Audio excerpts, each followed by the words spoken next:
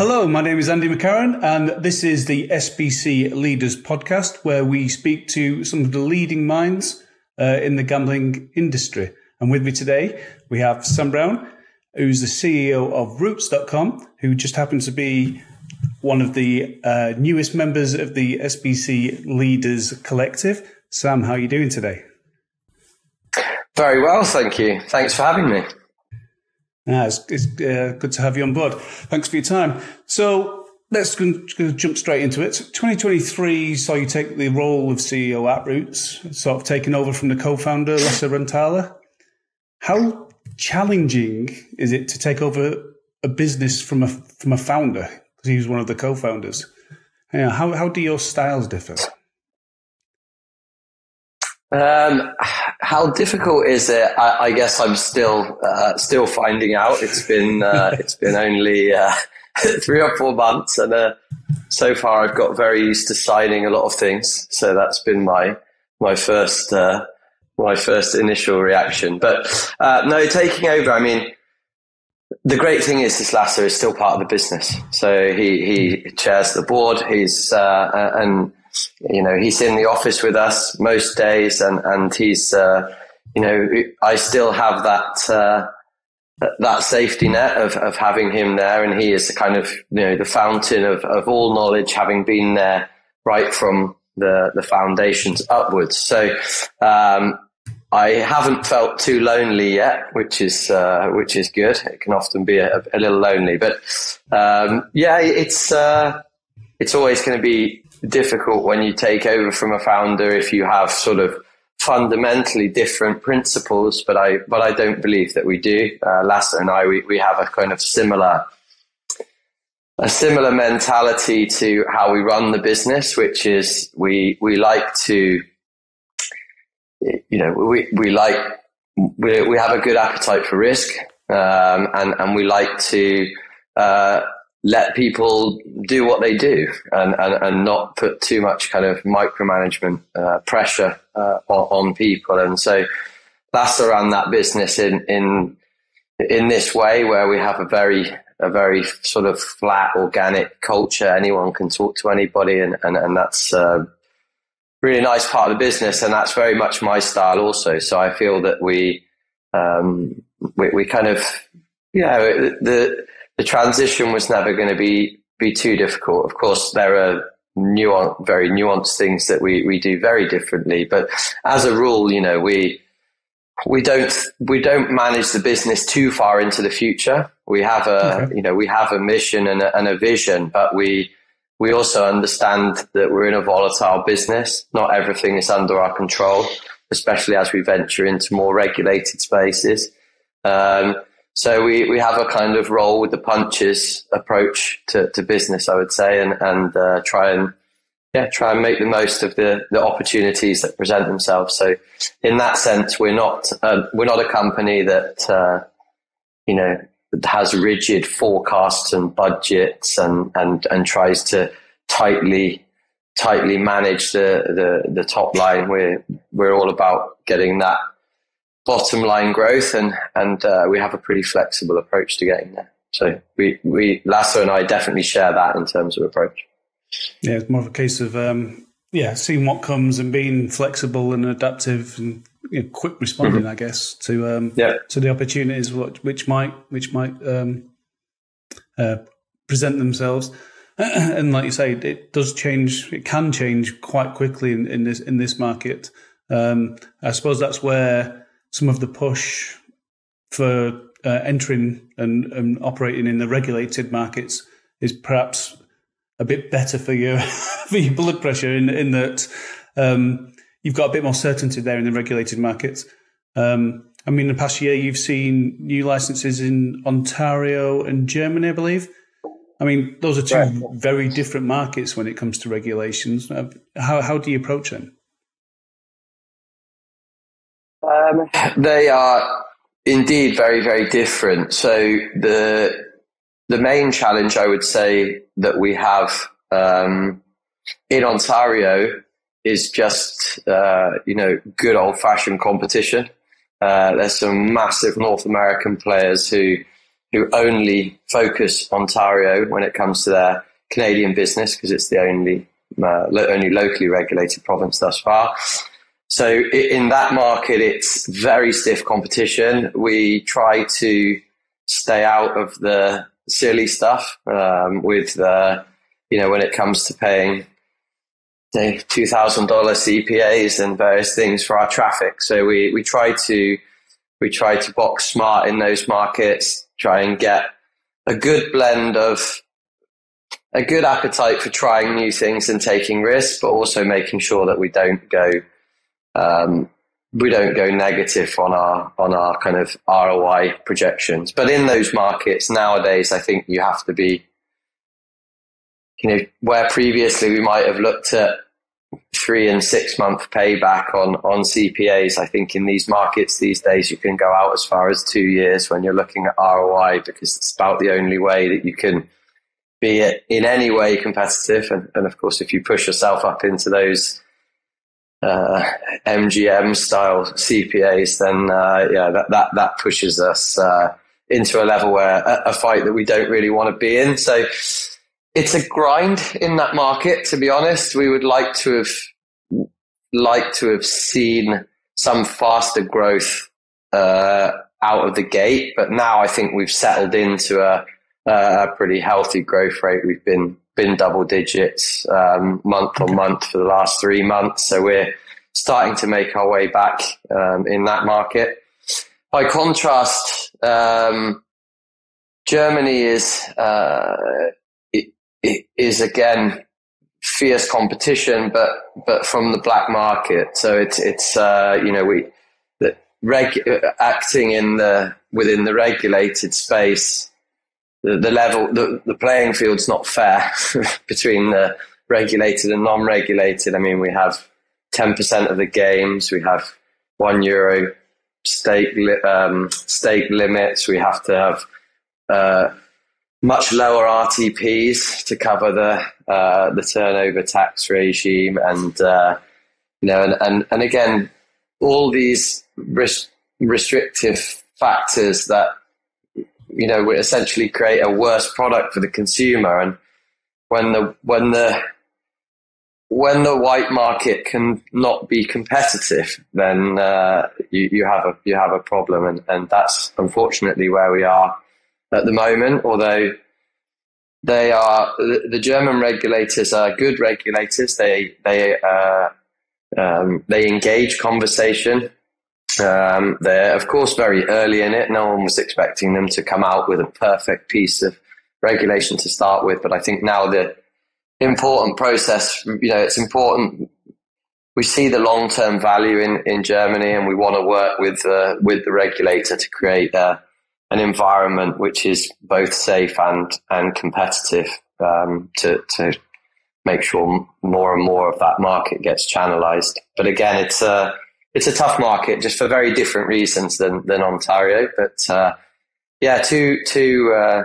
two tough markets, but two markets that we see the long-term future in, and we feel that we're up to the fight in those markets.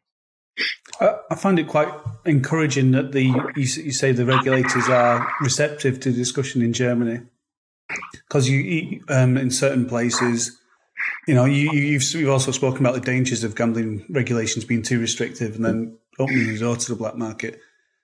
How much does the industry need to educate the lawmakers as well as the regulators more about this? And obviously in Germany they seem quite receptive. Is that do you find that in other markets as well, or is it more of a closed door to the industry and they'll get on with whatever they want to do? Well, it again massively varies. If we look, domestically, where I am here today in Malta, and we talk about the Malta Gaming Authority, extremely receptive. Very open channels. Really good, solid understanding of the industry and what it takes to operate in the industry and what it takes to operate in a safe and sensible way in the industry. And so Really good example there. I think the same in the UK. I have not been privy to the latest reforms in the UK. I've not operated in that market for many years, but certainly from, the biggest indication that it works is that the fact that there's a not negligible, but extremely small black market available in the UK. And because the gambling companies can be competitive and can advertise and can,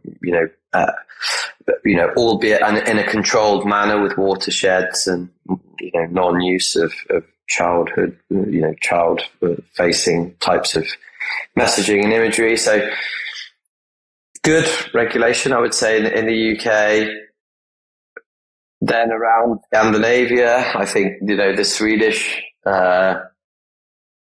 license was probably an example where a lot of non-gaming people created a piece of regulation and was not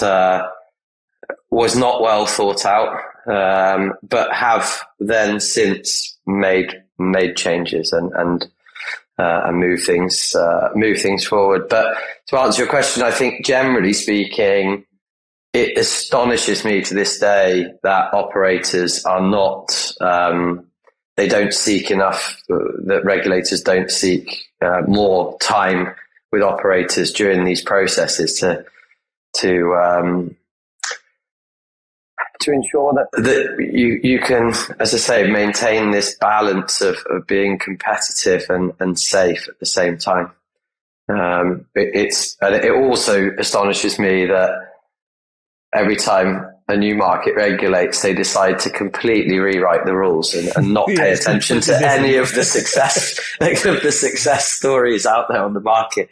Again, astonishing to me that people would feel that their wildly different regulation was somehow going to solve the smallest defect in a very successful other piece of regulation. So yeah, it's weird. It's like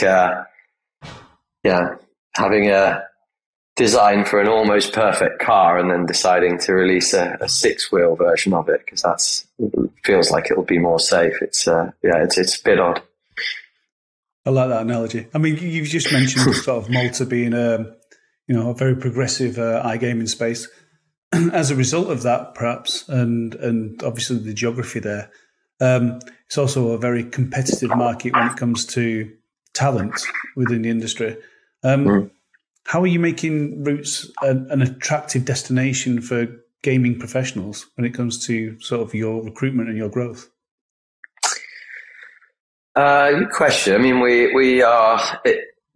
Rootz is still a privately held company, and not too much is known about us beyond the rock of Malta. But within Malta, we are quite well known and well respected. I think for a combination of being founded by people that had roots elsewhere in the industry, so were already known, and then ultimately by the quality of the product. So when Rootz first casino, Wilds, was launched, it raised significant eyebrows and drew applause from the industry, and the fact that that sends a really good message to anybody, I think, out there in the gaming space. Like, the people will always want to come and work for companies that can design and build excellent products. So I think the product speaks volumes about what makes us attractive as a business. And then we have, this kind of quite focused on culture, so on the type of people that we bring into the organization and making sure that those people fit. And as I said, it can be, it's not, we're not the most disciplined company in the world. There's an element of chaos to everything we do. And we really love that about our business. And we like to be, different. We like to be brave and agile. And sometimes that can also be perceived as a little wild and erratic. And so you have to be of the right frame of mind to be comfortable working in an environment like that. So I think once we find those people, the more of those people we find, the easier it seems to be to find more of them, if that makes sense. So seems to kind of solidify even more with the more people we bring into the business. So yeah, probably a combination of that, the products themselves, and then a reputation of working with a certain style that attracts people and also detracts people. So we're well aware of that too. Yeah, I mean, I must admit, I kind of recognise the description of chaotic creativity, shall we say? Because that's kind of one of the founding things of SBC, and before now, it's been very much my style of management. But we've been working hard on getting should we say, the guide rails a bit closer in, so we can be chaotic and organised at the same time. as ridiculous as that sounds. But no, I do think creativity and that sort of thing does need that element of chaos, that element of uncertainty, because that's when the unexpected arrives, and it can really differentiate you. Mm-hmm. So it's that's interesting. I mean, you've had plenty of experience in around different areas of the industry. I mean, you had one. You've had a stint or two at a B2B supplier. How does that help you from an operator perspective, having been on the other side of the fence? Well, my specific experience there was running a live casino business, which is, the best. It's I guess not dissimilar to running a regular casino business in terms of all of the. It's very, very operationally focused and very staff focused. And I think one of the key things I learned was, how to manage at scale. Previously, I'd worked with, I would say, smaller and more niche teams, and now it was dealing with sort of what had to be, because of the nature of it being shift work and so on, a quite hierarchical and rigid structure with a large number of staff. So again, just a completely different management experience to anything I'd had before. So at a personal level, I took a lot of value from that. At a commercial level, you obviously get a bit of broad exposure on how the internal workings of some of the other operators in the industry. So, which without working within that business would be hard to obtain. So you get a better idea of how the bigger and the smaller and the medium-sized companies, how they operate and what's important to them. Yeah, what their priorities are. Yeah, exactly, what their priorities are and where do you fit into those, and almost kind of how. Yeah, the reason I couldn't stay that side of the business is because it moves too slow for my sort of fast, chaotic pace. Like I getting a deal done and then it going live in 9 to 12 months time is, took all the wind out of my sails almost every time. And so, ultimately I was craving the kind of madness of being on the operator side day to day, where you quite literally you probably know about, well, however you expect your day to go, probably about 30% of it goes that way and 70% of it goes in a completely different tangent in a different direction. And I love that about our industry, and I especially love that about being on the operator side.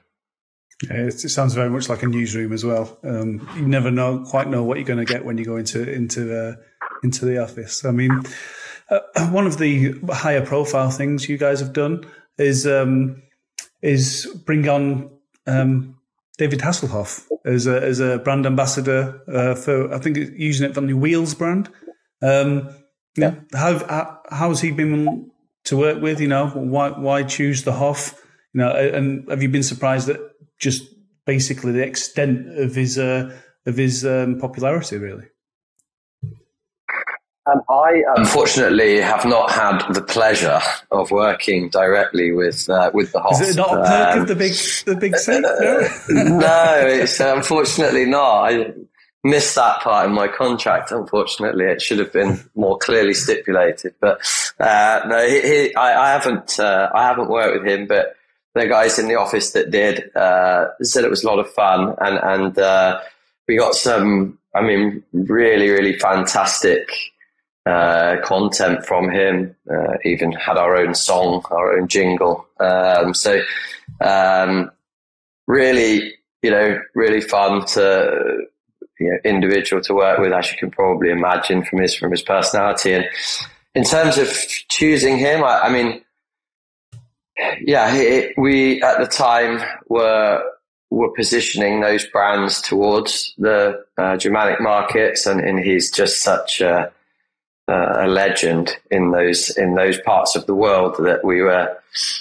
I don't think surprised at all. I think we were just justified in how popular he was. Met our expectations, I would say. But yeah, unfortunately, still yet to meet the Hoff in person.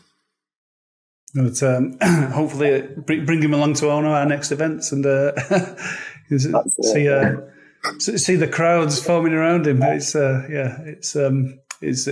unusual that the Hoff has got, hasn't it?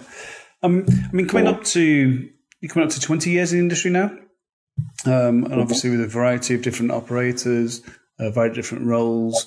What would you say have been the key lessons you've learned around leadership in that time? Who's managed to inspire you along the way? Oh, really good question. What have I learned along the way? I think, I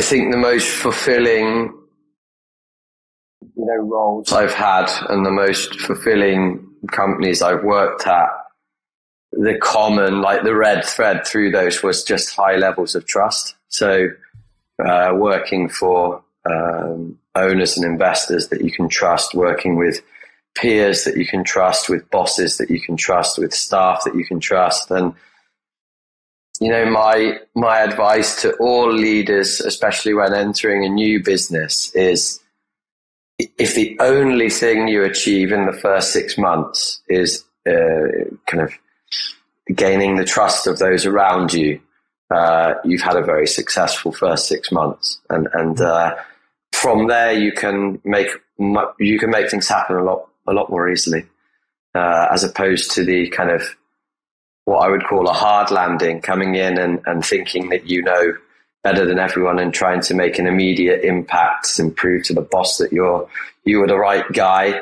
And I've learned that sadly from my own poor choices in choosing to enter companies in that way. But I think as you mature, you realise that this, especially in leadership roles, as I said, the softer landing.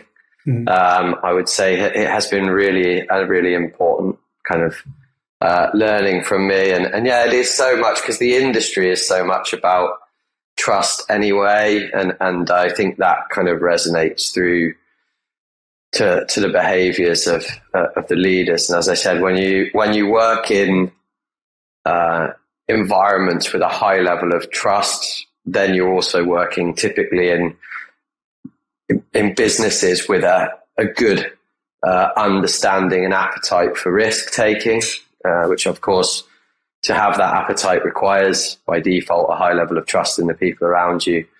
Trust that they'll be brave enough to do the crazy stuff, and then trust that they would also learn from it when they crash and fall, and kind of get back up and kind of muck themselves off in a nice fashion. So that I think has been my, probably the biggest takeaway.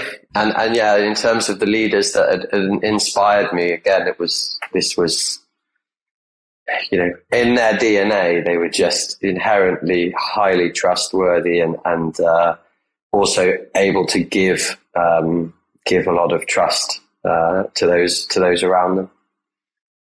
So what I'm feeling from this conversation is part of the key way of you do business is getting good, talented people and then kind of get out of their way and let them do their stuff. Yeah, 100%. That's, I mean, with regards to culture, one of the questions we always ask is, so the leaders that come on here, is what do you do to relax at the end of the day, you know, or a long week? What do you do to sort of recharge your batteries kind of away from work to give you to give you impetus to hit the working day at 100%? I mean, as I've got older and technology has got better, you know, we have these health trackers that tell us a lot of good information. And again, I think you need to trust that information and learn how to use that information. So in more recent years, being able to track the quality of my sleep has definitely helped me understand, when I can be at, you know, 100% and when I can be at 120% and when I can only be at 50%. So I think you have to listen as you get older and understand that really does matter. And then for me, as I'm a huge believer that this you know, massive positive correlation between being physically fit and having being mentally fit, being able to take on more. So a lot of what I do, rather than winding down, is I do a lot of sports outside of the office. It kind of can channel your frustration, or it can energize you, or it can tire you out. I think you can take what you want from physical exercise. So here we're, you know, play some golf and some paddle and football and gym, those other things.